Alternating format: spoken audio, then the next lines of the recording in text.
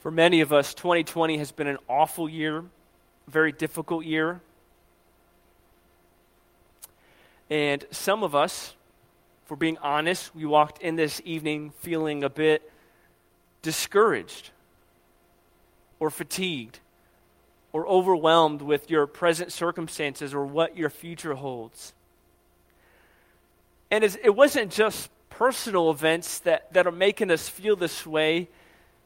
This past year, there were events on a national, global, worldwide scale that affected everyone, it seems. Earlier and even throughout the year, we saw many deaths of African Americans.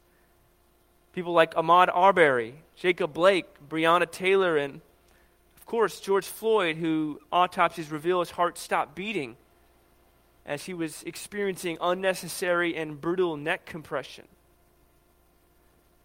Although we have made tremendous progress over the past 50 years, past 100 years, the reality of this past year shows that racism still exists. Injustices towards women and people of color still exist tremendously. It's not okay. We saw stuff with the political election, the presidential election, the future state of America, and some of us are feeling more anxious and more scared than ever. And we saw tremendous prosperity in America in the 20th century. And some of you were around for that and just saw it do this. And now you look around and you're starting to feel more afraid about where's this stuff going? Can we trust these leaders or not? Can we put our hope in the voting system next time? Is this fair? Is this not fair? Feeling angry and unrighteous anger or even righteous anger about things, about leadership or non-leadership or attacks on the church or attacks on Christian education has people feeling really tense. Of course, this COVID, this pandemic and evil virus, over 75 million cases and over 1.5 million deaths worldwide and growing daily by the thousands. It's caused financial strains, loss of jobs, even people. Not to mention the toll this pandemic is starting to cause for most of us, our mental and emotional health of being inside all the time and not having life as normal and wondering when things are going to get better. It would be very easy to look back on this past year and legitimately say, look up to the heavens, whether you're a Christian or not, and say, God, where are you?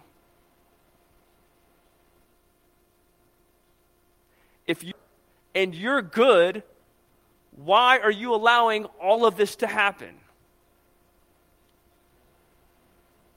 That's a position that some atheists take, or some secular voices say that God is not there, that he's not real, that he's not present, that he's not good. For example, in his book, The Miracle of Theism, one philosopher, J.L. Mackie, argues a case against God, the God of the Bible. Listen how he puts it. He says this: if a good and powerful God exists, he would not allow pointless evil. But because there is so much unjustifiable, pointless evil in the world, the traditional good and powerful God could not exist. Some other God or no God may exist, but not the traditional God. Pointless evil, unjustifiable evil, must mean that there's no creator. That logic is seriously flawed on a number of levels. And Tim Keller responds in his book, The Reason for God. He says this: just because you can't see or imagine a good reason why God might allow something to happen doesn't mean there can't be one. It just means that you can't see one, or I can't see one. But we're limited in our intelligence, we're limited in our faculties, we're limited in our cognitive abilities to figure things out. We can be very smart. We can have very good thinking skills. And yet, we can't figure everything out all the time. That's the point of having faith. And so some people who put all their hope in what they see and their own thinking ability tend to be very far from God. So if I can't prove it, if I can't see a reason, it must not be real. But just because we can't see a reason doesn't mean there isn't one. There still could be one. God is infinite, all-powerful. We tend to think of God as sort of a modified version of ourselves, a little bit bigger, a little bit smarter, but he is on a whole nother stratosphere. And if he is really, really, really smart and knows everything and all-powerful, couldn't it be that he could sort of work in the world and still be doing good even if we can't see it? The answer is yes, according to the life of Joseph.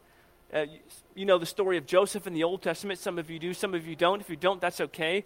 Towards the middle end of the first book of the Bible, the guy named Joseph, he was a little prideful, a little cocky, sort of had this dream that God was going to use him in a big way. His brothers hated him. They sold him out to slavery. And he spent many years in misery, utter misery.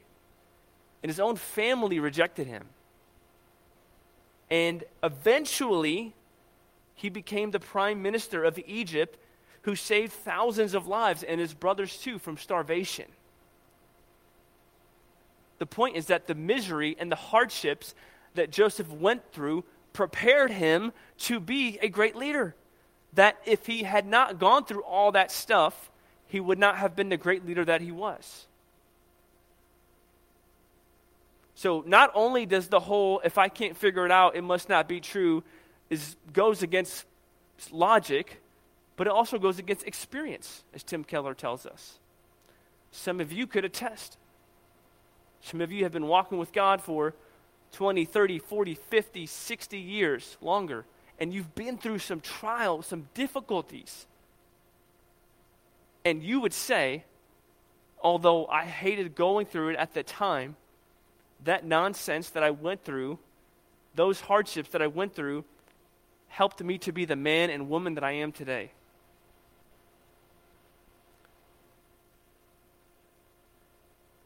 What does this have to do with the Christmas story? Well, everything.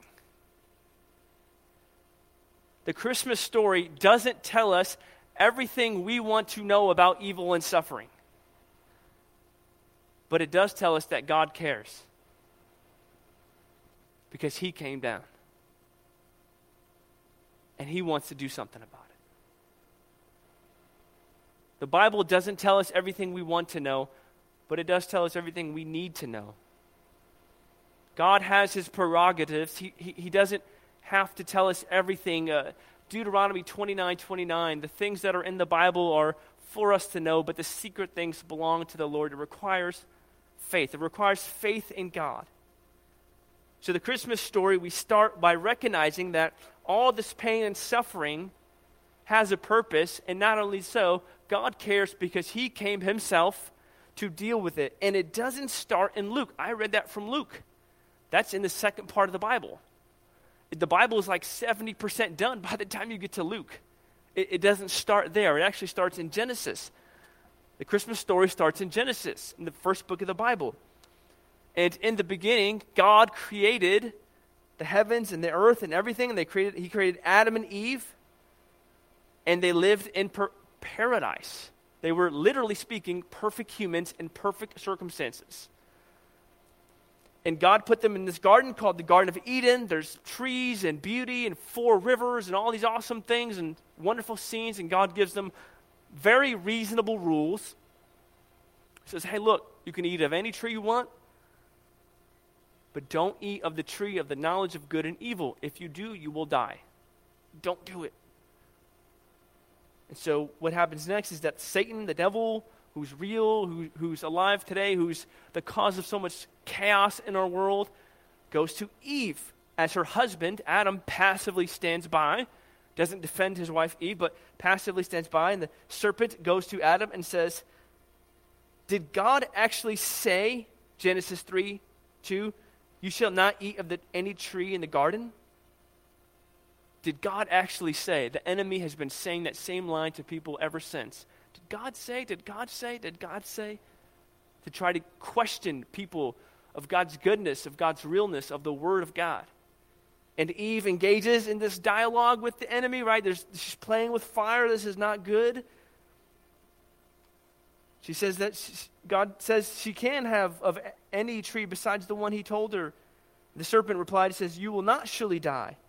For God knows that when you eat of it, your eyes will be opened, and you will be like God, knowing good and evil.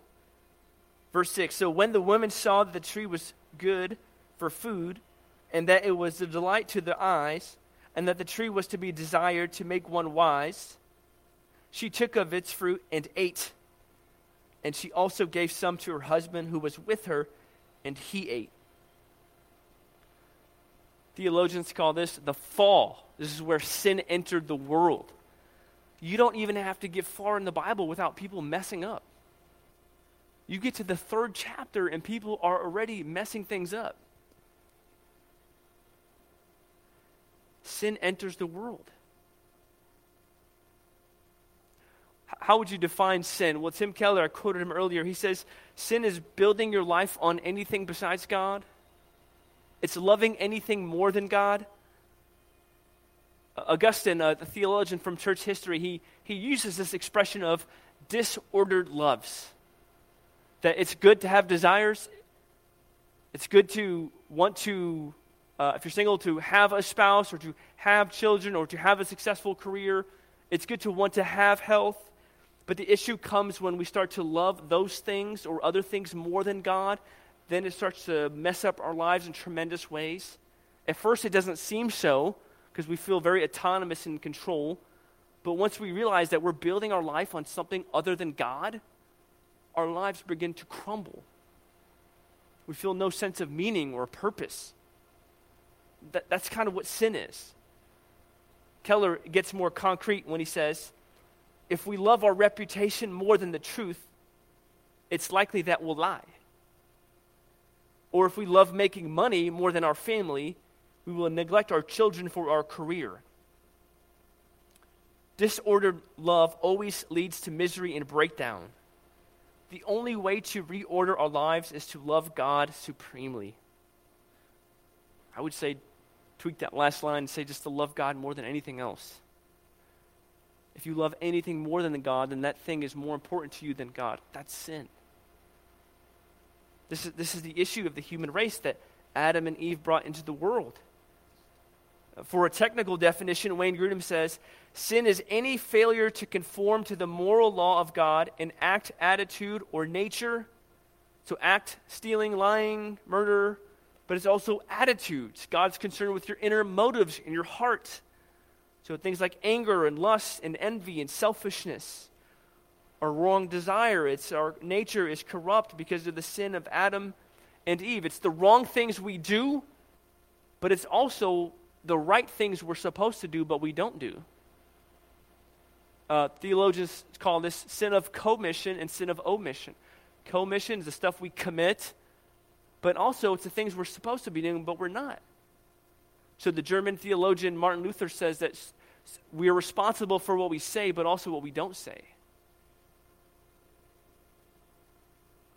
It's the stuff that we're supposed to be doing, the right actions, but we fail to commit. That as well is sin. And this starts at birth. So King David says it this way in Psalm 51:5. He says, behold, I was brought forth in iniquity, and in sin did my mother conceive me. It starts young. You don't have to teach toddlers to sin. They just figure it out. Though we love our toddlers, we love our kids. Precious, made in the image of God. But it starts from birth because we've incurred this legal guilt and this corrupt nature from the sin of Adam and Eve. And Scripture teaches that when Adam and Eve were in the garden, they were not only our first parents, but they also represented us. So how they did, we do. We get the credit for their work, and they blew it big time. Romans 5:12, it says, therefore, just as sin came into the world through one man, and death through sin, and so death spreads to all men because all sinned. We sin willfully and voluntarily on a regular basis. Paul calls our Ephesians 2, Paul says that we were dead in sins, and he talks about those who haven't trusted in Jesus as their Lord and Savior. He says they were by nature children of wrath. This is strong language. So according to Scripture, our biggest issue is it's not our self-esteem. It's not if we have as much money in the bank as we hope. It's not if our career is going well, or those things can be good. But according to Scripture, the biggest issue that man has is his or her sin in light of God's holiness. If you get everything else right and you work on everything else, but you don't get this problem fixed and figure it out, getting everything else right doesn't matter. But quickly, because of our sin, we deserve the wrath of God. That God is holy, the Scriptures teach. That He's a God who's loving and gracious and ready to forgive, but also ready to judge those who do not turn from sin and trust in Christ. So already in the book of Genesis, we have this dilemma. What are we going to do with our sin and the sin problem that we've incurred? Well, right away, God doesn't shame Adam and Eve, but He says He's going to make a provision. Genesis 3:15 says this, I will put enmity between you and the woman, and between your offspring and her offspring, and he shall bruise your head, and you shall bruise his heel. This is a promise about Jesus coming, about his work, him defeating Satan. Right away, right after Adam and Eve sin, although this is a serious problem, God doesn't step back and say, I'm not going to do anything about it. But He says, one day, I'm going to send my Son for Him to come Himself. And so when we read the rest of the Old Testament, you see that the people wandered through the wilderness. They're waiting for a Messiah, a deliverer, a Savior. Thousands of years go by. The people of God are waiting and say, God, you promised that you're going to deal with this sin problem. Where are you? Are you going to show up? Are you absent? Between Malachi, the last book of the Old Testament, and Matthew, the first book of the New Testament, there were 400 years, silent years. God's timing isn't always our timing. But finally, once we get to the New Testament, we read this. And she gave birth to her firstborn son, and wrapped him in swaddling cloths, and laid him in a manger, because there was no place for them in the inn. We read that, and almost all of us are quickly drawn to the manger and the inn, and no place for the inn, and the Magi, and the presents, and Virgin Mary, and this and that, and all of that is good. But if you skip out on Genesis and all the Old Testament, and you just fixate on this one verse without understanding what happened before, you're like watching a movie and fast forwarding to like an hour and 30 minutes in. And then you just watch the last 30 minutes of the movie. You won't appreciate it as much. We roll our eyes at this. We say, yeah, we've heard this a million times. But we forget that the people of God were waiting for a long time before Christ would come. And now, the Christmas story, the story of Jesus, it says, He has come Himself. Leaving heaven, perfect fellowship with Father and Spirit, perfect comfort, being worshipped by angels in utter majesty, and leaving all of that to come down into human form, being fully God and fully man. This is where we talk about the incarnation. This is where Jesus taking on flesh, keeping His divine state, being fully God, but also adding to it humanity. It says it here in the Westminster Confession of Faith, question 21. Who is the Redeemer of God's elect? It asks.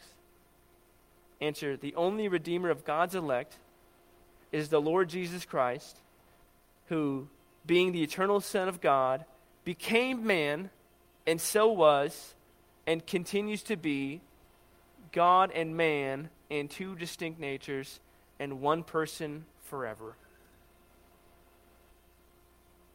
Talked about all the stuff we've been through in 2020, and some of you with all your stuff going on in your personal life.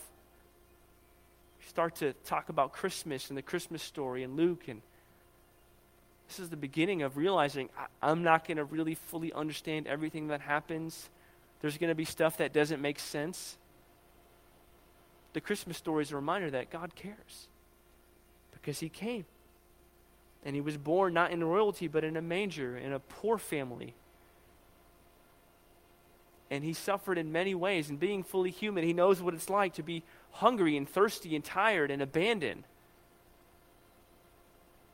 It says in Hebrews, "For we do not have a high priest who is unable to sympathize with our weaknesses, but one who in every respect has been tempted as we are, yet without sin." Jesus tempted in every way, financial difficulty, abandoned by his own friends and own family, knowing what it's like to have friends die, suffered and tempted in every way, yet without sin.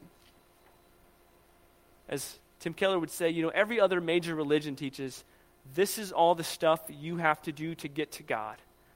Pray 7 times a day, go sit in a fetal position and say, go to this part of the world and do this and do that. But in the Christian religion, in the Christian story, it's not, hey, this is what you have to do to work yourself up to God, but this is what God has done to work himself to you. He came down to you to pursue you. And he lives the perfect life. And eventually he dies on the cross in our place for our sins. And on the cross is where he took on the wrath of God. The book of Isaiah, it talks about this tremendously, about Christ and what would happen. And he says this, he says, "But he was pierced for our transgressions. He was crushed for our iniquities. The punishment that brought us peace was on him. By his wounds we are healed. We all like sheep have gone astray. Each of us has turned to our own way, and the Lord has laid on him the iniquity of us all."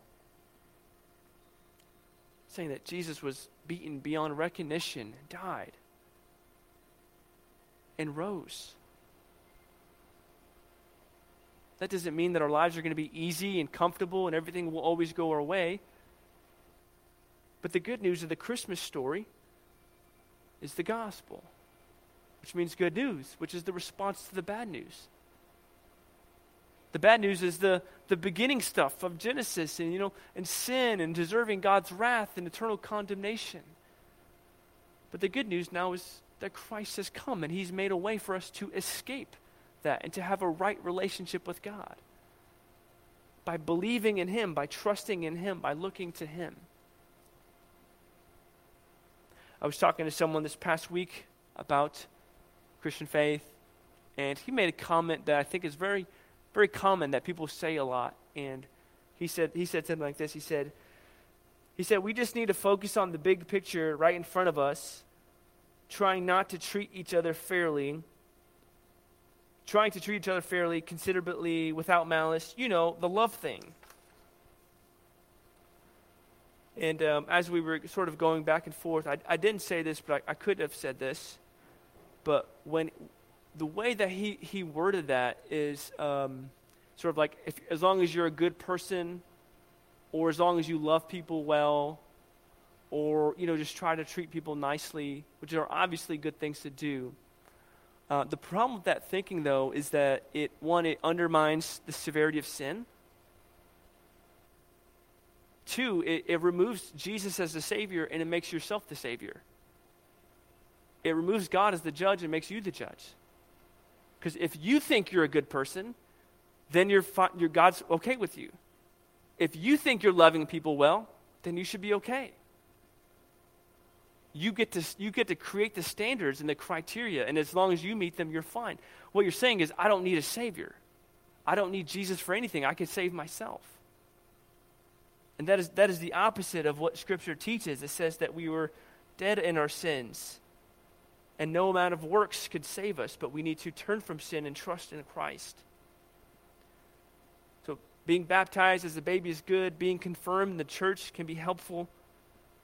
Being born into a Christian family is a huge blessing. Going to church every once in a while is very good. Thinking that you're a good person is okay, but none of those things saves you. And yet many people think that I did this one thing, or I got baptized, or I was confirmed, or come to church every once in a while. God must be pleased with me. And that is not correct. He's only pleased with you if you've turned from your sin and trusted in Christ.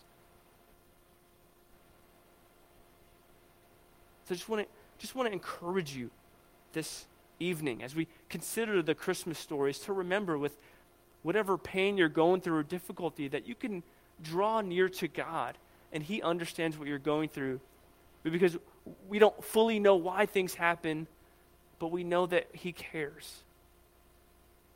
I just want to encourage you too, if you haven't trusted in Christ and believed in Him, if you've putting your hope in your baptism and your confirmation, or putting your hope in knowing a few Christians or coming to church every once in a while, let me encourage you to stop doing that. To put your hope in Christ. Don't put any hope in any of your works, but only in Christ and Christ alone. Decide to do that. Believe in Him and trust in Him. Let's pray.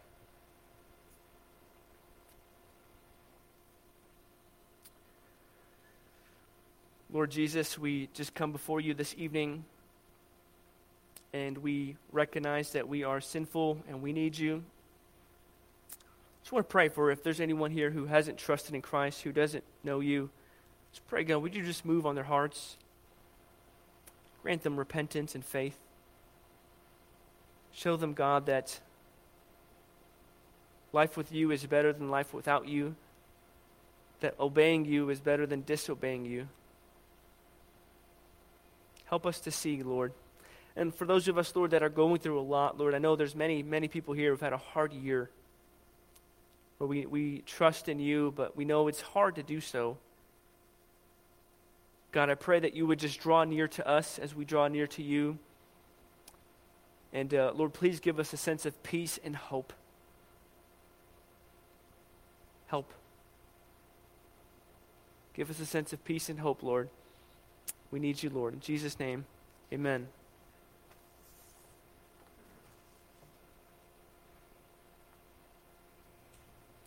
We're now going to transition into our service to a time of singing carols by candlelight. What I'm going to do is I'm going to go back there and light a candle. Some people are going to come up and get their candle lit, and we're going to pass them back. Don't tilt your candle if it's lit, so only tilt your candle if it's not lit.